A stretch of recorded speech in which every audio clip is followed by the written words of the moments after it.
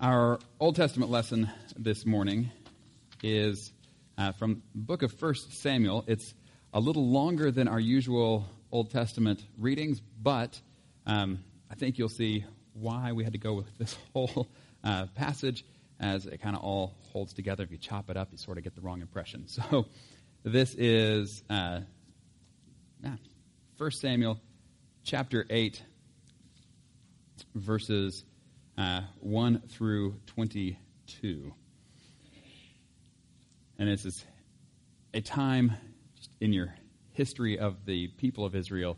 You have the people who had been in slavery in Egypt. God had brought them out of slavery, taken them to Mount Sinai. He had said, this is how you are to live as you go into the land. They had then not done well and ended up wandering in the desert for 40 years.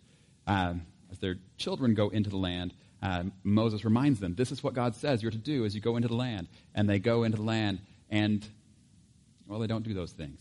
And so there was this period of the judges that lasted for quite a while. And if you read through the book of Judges, you just see this downward spiral of the people as they just continue to reject God and his ways and do things their own way. So then you move into the book of 1 Samuel, and you have just come out of some of the darkest stuff in the whole Bible at the end of the book of Judges. And then you have here what they see as the solution to this problem. All right, with that said, let us pray. Heavenly Father, we do thank you again for this day that you have made. And God, we do thank you for your word that you've given to us. And God, we pray that you would give us ears to hear.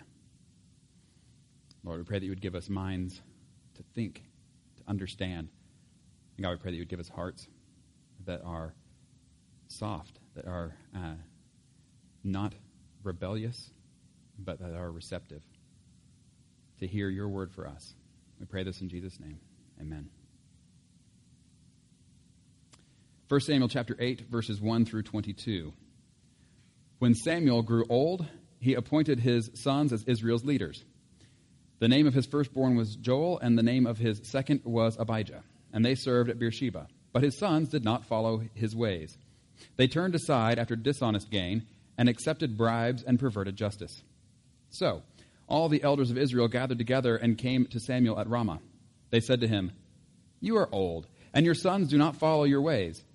Now appoint a king to lead us, such as all the other nations have." But when they said, "Give us a king to lead us," this displeased Samuel. So he prayed to the Lord. And the Lord told him, "Listen to all that the people are saying to you. It is not you they have rejected, but they have rejected me as their king. As they have done from the day I brought them up out of Egypt until this day, forsaking me and serving other gods, so they are doing to you. Now listen to them, but warn them solemnly, and let them know what the king who will reign over them will claim as his rights." Samuel told all the words of the Lord to the people who were asking him for a king. He said, "This is what the king who will reign over you will claim as his rights. He will take your sons and make them serve with his chariots and horses, and they will run in front of his chariots. Some he will assign to be commanders of thousands and commanders of 50s, and others to plow his ground and reap his harvest, and still others to make weapons of war and equipment for his chariots. He will take your daughters to be perfumers and cooks and bakers. He will take the best of your fields and vineyards and olive groves and give them to his attendants. He will take a tenth of your grain and of your vintage and give it to his officials and attendants. Your male and female servants and the best of your cattle and donkeys he will take for his own use. He will take a tenth of your flocks, and you yourselves will become his slaves. When that day comes, you will cry out for relief from the king you have chosen. But the Lord will not answer you in that day." But the people refused to listen to Samuel. "No," they said, "we want a king over us. Then we will be like all the other nations, with a king to lead us and to go out before us and fight our battles." When Samuel heard all that the people said, he repeated it before the Lord. The Lord answered, "Listen to them and give them a king." Then Samuel said to the Israelites, "Everyone go back to your own town."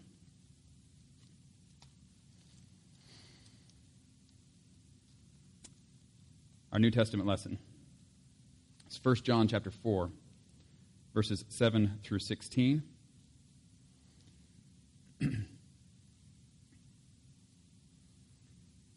here we see a very different way.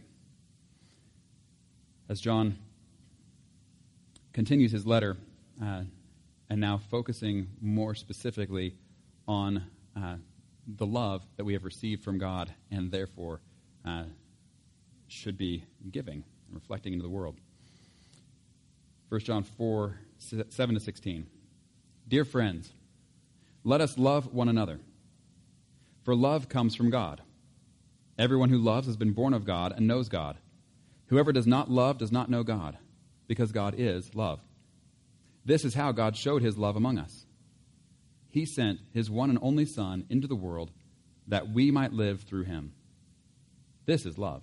Not that we loved God, but that he loved us and sent his Son as an atoning sacrifice for our sins. Dear friends, since God so loved us, we also ought to love one another.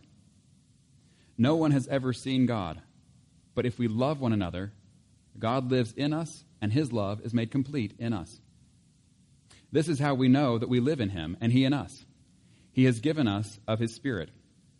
And we have seen and testify that the Father has sent his Son to be the Savior of the world. If anyone acknowledges that Jesus is the Son of God, God lives in them, and they in God. And so we know and rely on the love God has for us. God is love. Whoever lives in love lives in God, and God in them. This is the word of the Lord. Thanks be to God. Well, we are in the middle now of a three-part mini sermon series on the King of the Jews. And this is part 2. And the reason that we are calling it that is the passage we looked at last Sunday, the one we're looking at this Sunday, and the one we'll look at next Sunday, all have that phrase in there, the King of the Jews. But each time it's something, someone else speaking, and maybe something else being meant by it. And so last week we looked at Pilate and Jesus. And Pilate asking Jesus just straight out, are you the King of the Jews? And we saw how Jesus was responding in that moment. Today we're looking at a little bit different. This time it's the soldiers who are calling Jesus the King of the Jews. We'll see what that's about. And we'll follow this story.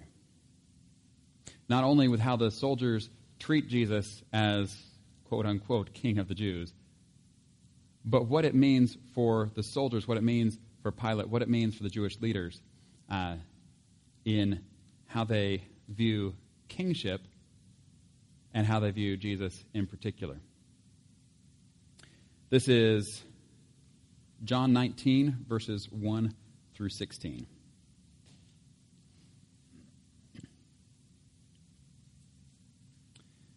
Then Pilate took Jesus and had him flogged. The soldiers twisted together a crown of thorns and put it on his head. They clothed him in a purple robe and went up to him again and again, saying, "Hail, King of the Jews!" And they slapped him in the face. Once more Pilate came out and said to the Jews gathered there, "Look, I am bringing him out to you to let you know that I find no basis for a charge against him." When Jesus came out wearing the crown of thorns and the purple robe, Pilate said to them, "Here is the man." As soon as the chief priests and their officials saw him, they shouted, "Crucify! Crucify!" But Pilate answered, "You take him and crucify him. As for me, I find no basis for a charge against him." The Jewish leaders insisted, "We have a law, and according to that law, he must die, because he claimed to be the Son of God." When Pilate heard this, he was even more afraid, and he went back inside the palace. "Where do you come from?" he asked Jesus. But Jesus gave him no answer. "Do you refuse to speak to me?" Pilate said. "Don't you realize I have power either to free you or to crucify you?" Jesus answered, "You would have no power over me if it were not given to you from above. Therefore, the one who handed me over to you is guilty of a greater sin." From then on, Pilate tried to set Jesus free, but the Jewish leaders kept shouting, "If you let this man go, you are no friend of Caesar. Anyone who claims to be a king opposes Caesar." When Pilate heard this, he brought Jesus out and sat down on the judge's seat at a place known as a stone pavement, which in Aramaic is Gabbatha. It was the day of preparation of Passover. It was about noon. "Here is your king," Pilate said to the Jews. But they shouted, "Take him away! Take him away! Crucify him!" "Shall I crucify your king?" Pilate asked. "We have no king but Caesar," the chief priests answered. Finally, Pilate handed him over to them to be crucified. So the soldiers took charge of Jesus. This is clearly not a trial that is interested in finding the truth or in seeking justice. This is a trial that is all about power dynamics. You can see that in here, can't you? That as this goes forward, you've got this back and forth that just keeps happening. And as we talked about last week, this is because the Jewish leaders refuse to come inside because, they got to stay clean. So they can't be inside this Roman area with Gentiles. That would make them unclean, and they wouldn't be able to continue in their Passover festivities. Admittedly, they're still trying to murder someone, but, stay clean anyway, right?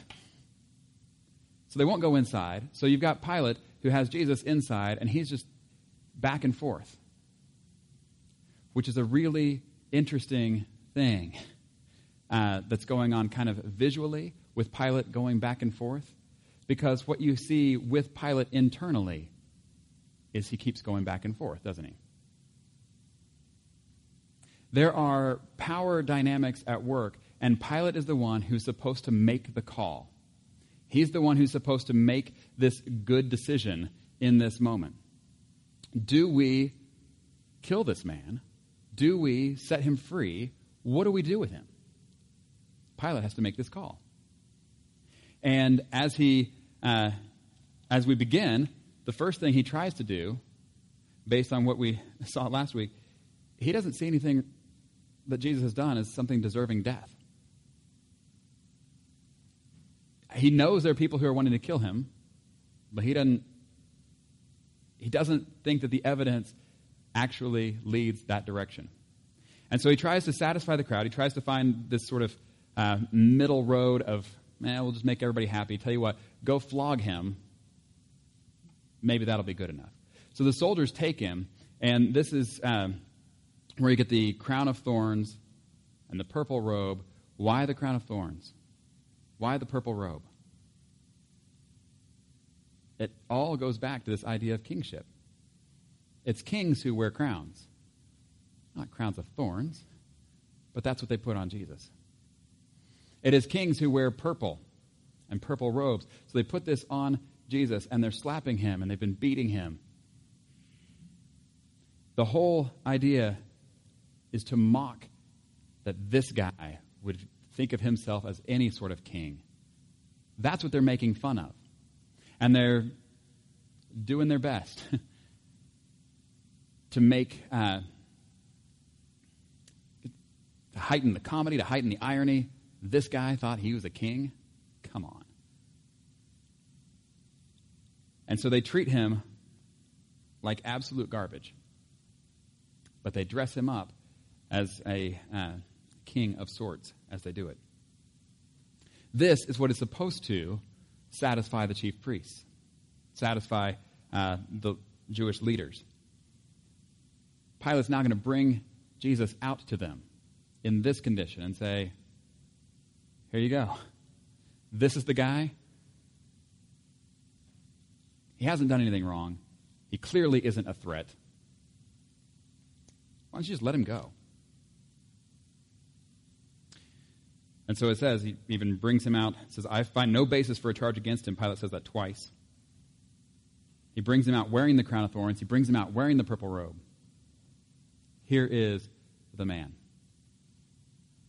Every line that other people say in here, you can read it kind of two ways. You can read it from what they mean, but you can also read it for what the truth is. And this is one of those again.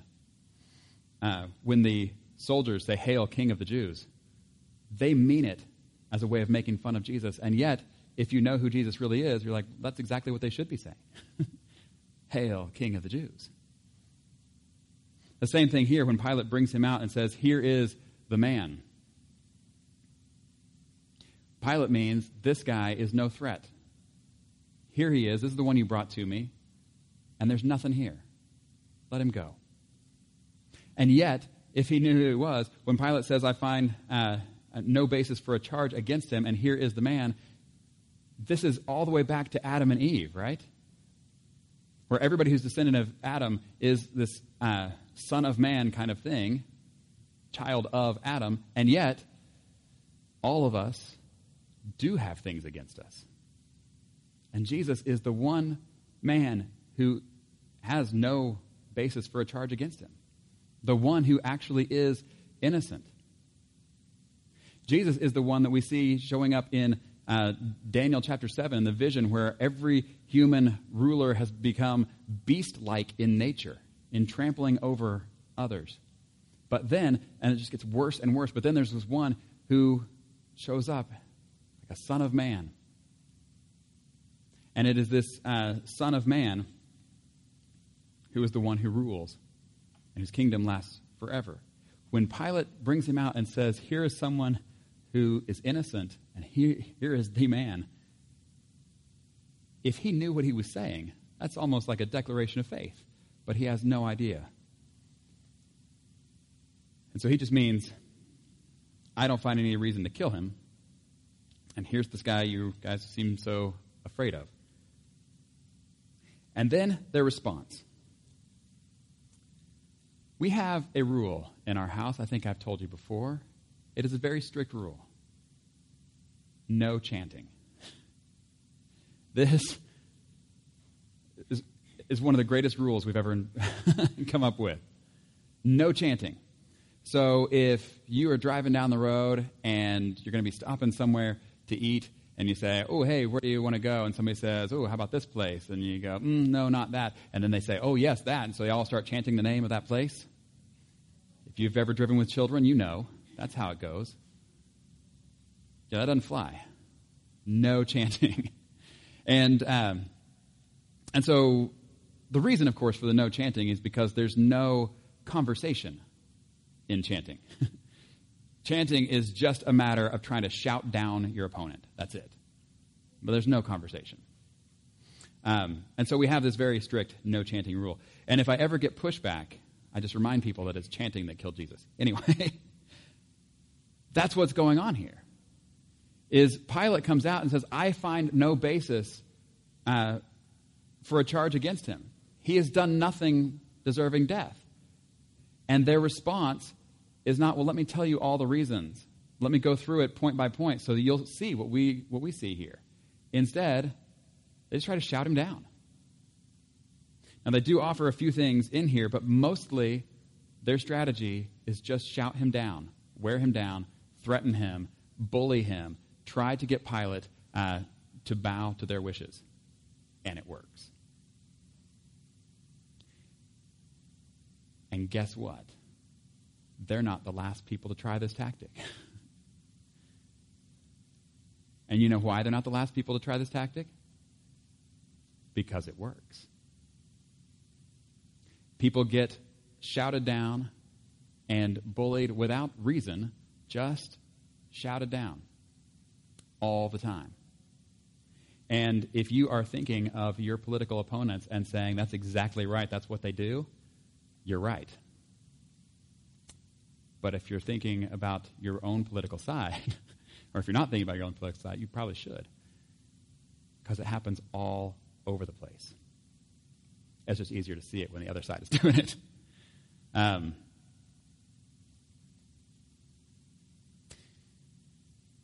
think it would be good to institute a no chanting policy larger than just with children. But this is the tactic that they have, trying to shout down Pilate. They do tell him, okay, we do have a law. He's broken that law. What's the law? Claiming to be the Son of God. This is one of those that we have gone through time and again as we've gone through the book of John and said, sometimes people will claim that Jesus never claimed to be divine, that he never claimed to be God.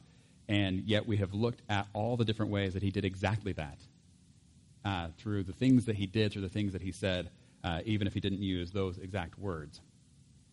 And here we see that at least some people got it. They knew exactly what he was saying. And when Pilate hears this, of course, he is more afraid. I don't know who this guy is. I don't know what he's all about. I didn't find it, but that is that's something maybe a little superstitious about if he's going to be a son of God. That's what he's claiming. Instead of just the ordinary rebellious punk. So Pilate goes back and asks him, where do you come from? Now think about that question. With all you know of Jesus, what would be the best answer he could give? Where do you come from?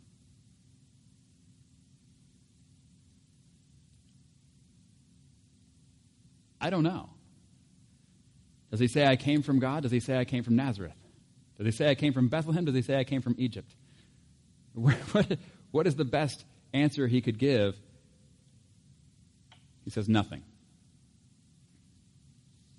And Pilate follows on with, don't you realize I have the power to either free you or crucify you? Like, this would be a good time for you to talk, because if you can get me on your side, you've made a really good ally. And Jesus does the same thing we've been seeing throughout this whole thing. When everything looks like it's out of control, then you look at Jesus and he is completely in control through the whole thing. In control of himself, but also really in control of the whole situation. And so what Jesus says by way of answer is, you would have no power over me if it were not given to you from above. And therefore the one who handed me over to you is guilty of a greater sin. Pilate understands that he has been appointed to his position by the one from above. He might have been thinking Caesar, or the one who appointed Pilate that way. Jesus may have been speaking more of God, giving this to him. But however Pilate understood it, from then on it says he tries to set Jesus free. And we read that line. From then on, Pilate tried to set Jesus free. And we say, then why isn't Jesus free? Isn't Pilate the one who gets to make the call? Doesn't he get to decide if Jesus gets crucified or not? Yes. In fact, he's the only one who gets to make that call. This is why when he says earlier, you take him and crucify him, they're like, no, you have to do it.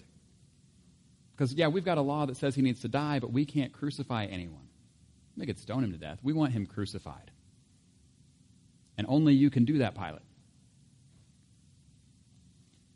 So if Pilate is the only one who can get him crucified, and if Pilate is the one who's trying to get him set free, why does he end up getting crucified?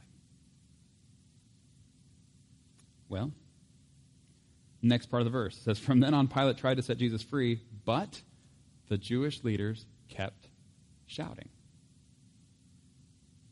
You remember what we were saying of Pilate going inside and outside? That back and forth between Jesus and these other leaders? And that's what's going on internally with Pilate. He listens to Jesus and he says, I'm going to set him free. And then he goes back out to the Jewish leaders and they just keep shouting at him. He's like, okay, I'll do what you want. You ever find yourself in that kind of position? Like Pilate? Back and forth between what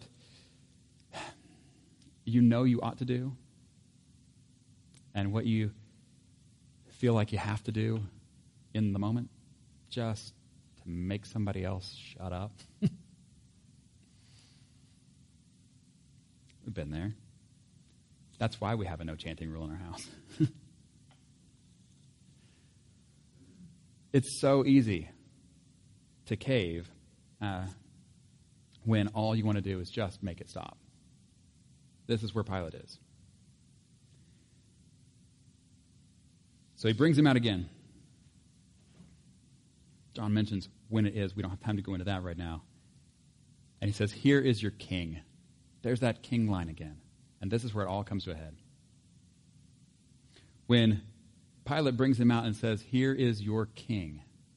Again, what does he mean versus what does it actually mean?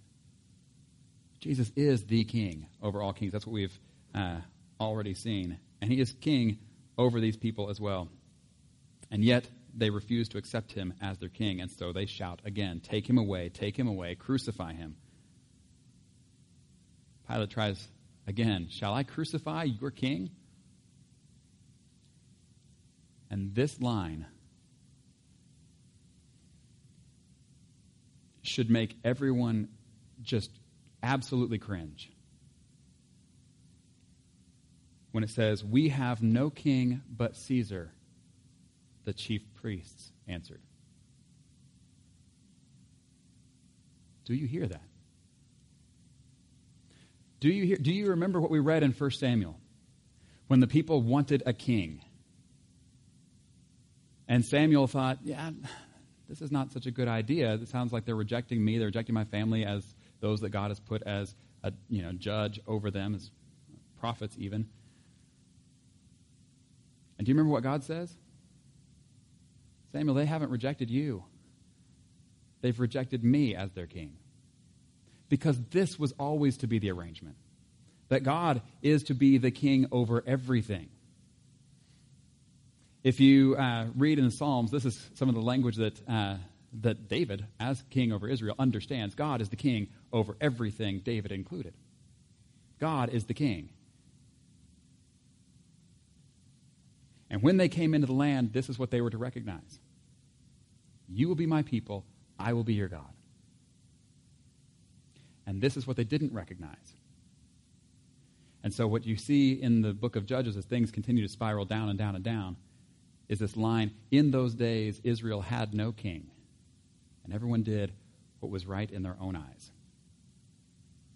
And we see that when everyone is doing what is right in their own eyes, things do not go well. They did need a king, but they didn't need Saul. They needed God. That's who they needed as their king. But they rejected God as their king, and they chose Saul instead. And God said, you can give them that, but it's not going to go well. This is the position the chief priests are in, and these are people who should know that history, and these are people who should have been calling the people of Israel to say no to the kingdoms of this world, and yes to the kingdom of God. And yet it's the chief priests themselves who reject their true king and claim Caesar as their king. Caesar. Not even like Herod, local king, Jewish, ruler, but Caesar. The Roman oppressors over the Jewish people, and the chief priests of Israel say, yeah, that's our king. We choose him.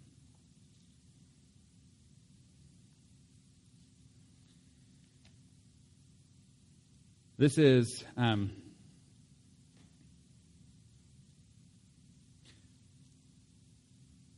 unfortunately close to home always. Because we are always in the position of having to choose our king. It is one of the reasons that we gather together again and again to remind ourselves who the true king is. As a way of reminding ourselves not only who the true king is, but how his ways are so different than the ways of this world. But we still live in this world, and we are surrounded by the politics of this world. And these days, it seems like everything is seen through a political lens. And everything is judged not by whether it is good or bad, right or wrong, but whether it works or doesn't work. Whether it advances my side or not. I want us to remember this line, where the chief priests say, "We have no king but Caesar." That should not be our line. That should not be our line. Our line should be, we have no king but Jesus. And when we look at the passages that we read from the Old Testament and the New Testament, we see what the kings of the earth do as they rule, even the best kings. And they still rule in ways of power. Whereas, and by power I mean domination kind of thing. Whereas, then we look at 1 John 4. And there's a contrast, isn't there? There's the way of power, and there's the way of love. And one of the things that we see is the way of power is actually all false power. And the way of love is actually the real deal. That is a much more powerful power than the use of force ever is. And so when we see Pilate and Jesus and the Jewish leaders and the soldiers, and we look at the situation, we say, who has the power here? Well, it depends. If we're thinking in terms of 1 Samuel, we think what we need is a king over us who can be strong in battle and that kind of thing. Then we say, well, Jesus, he's the weak guy.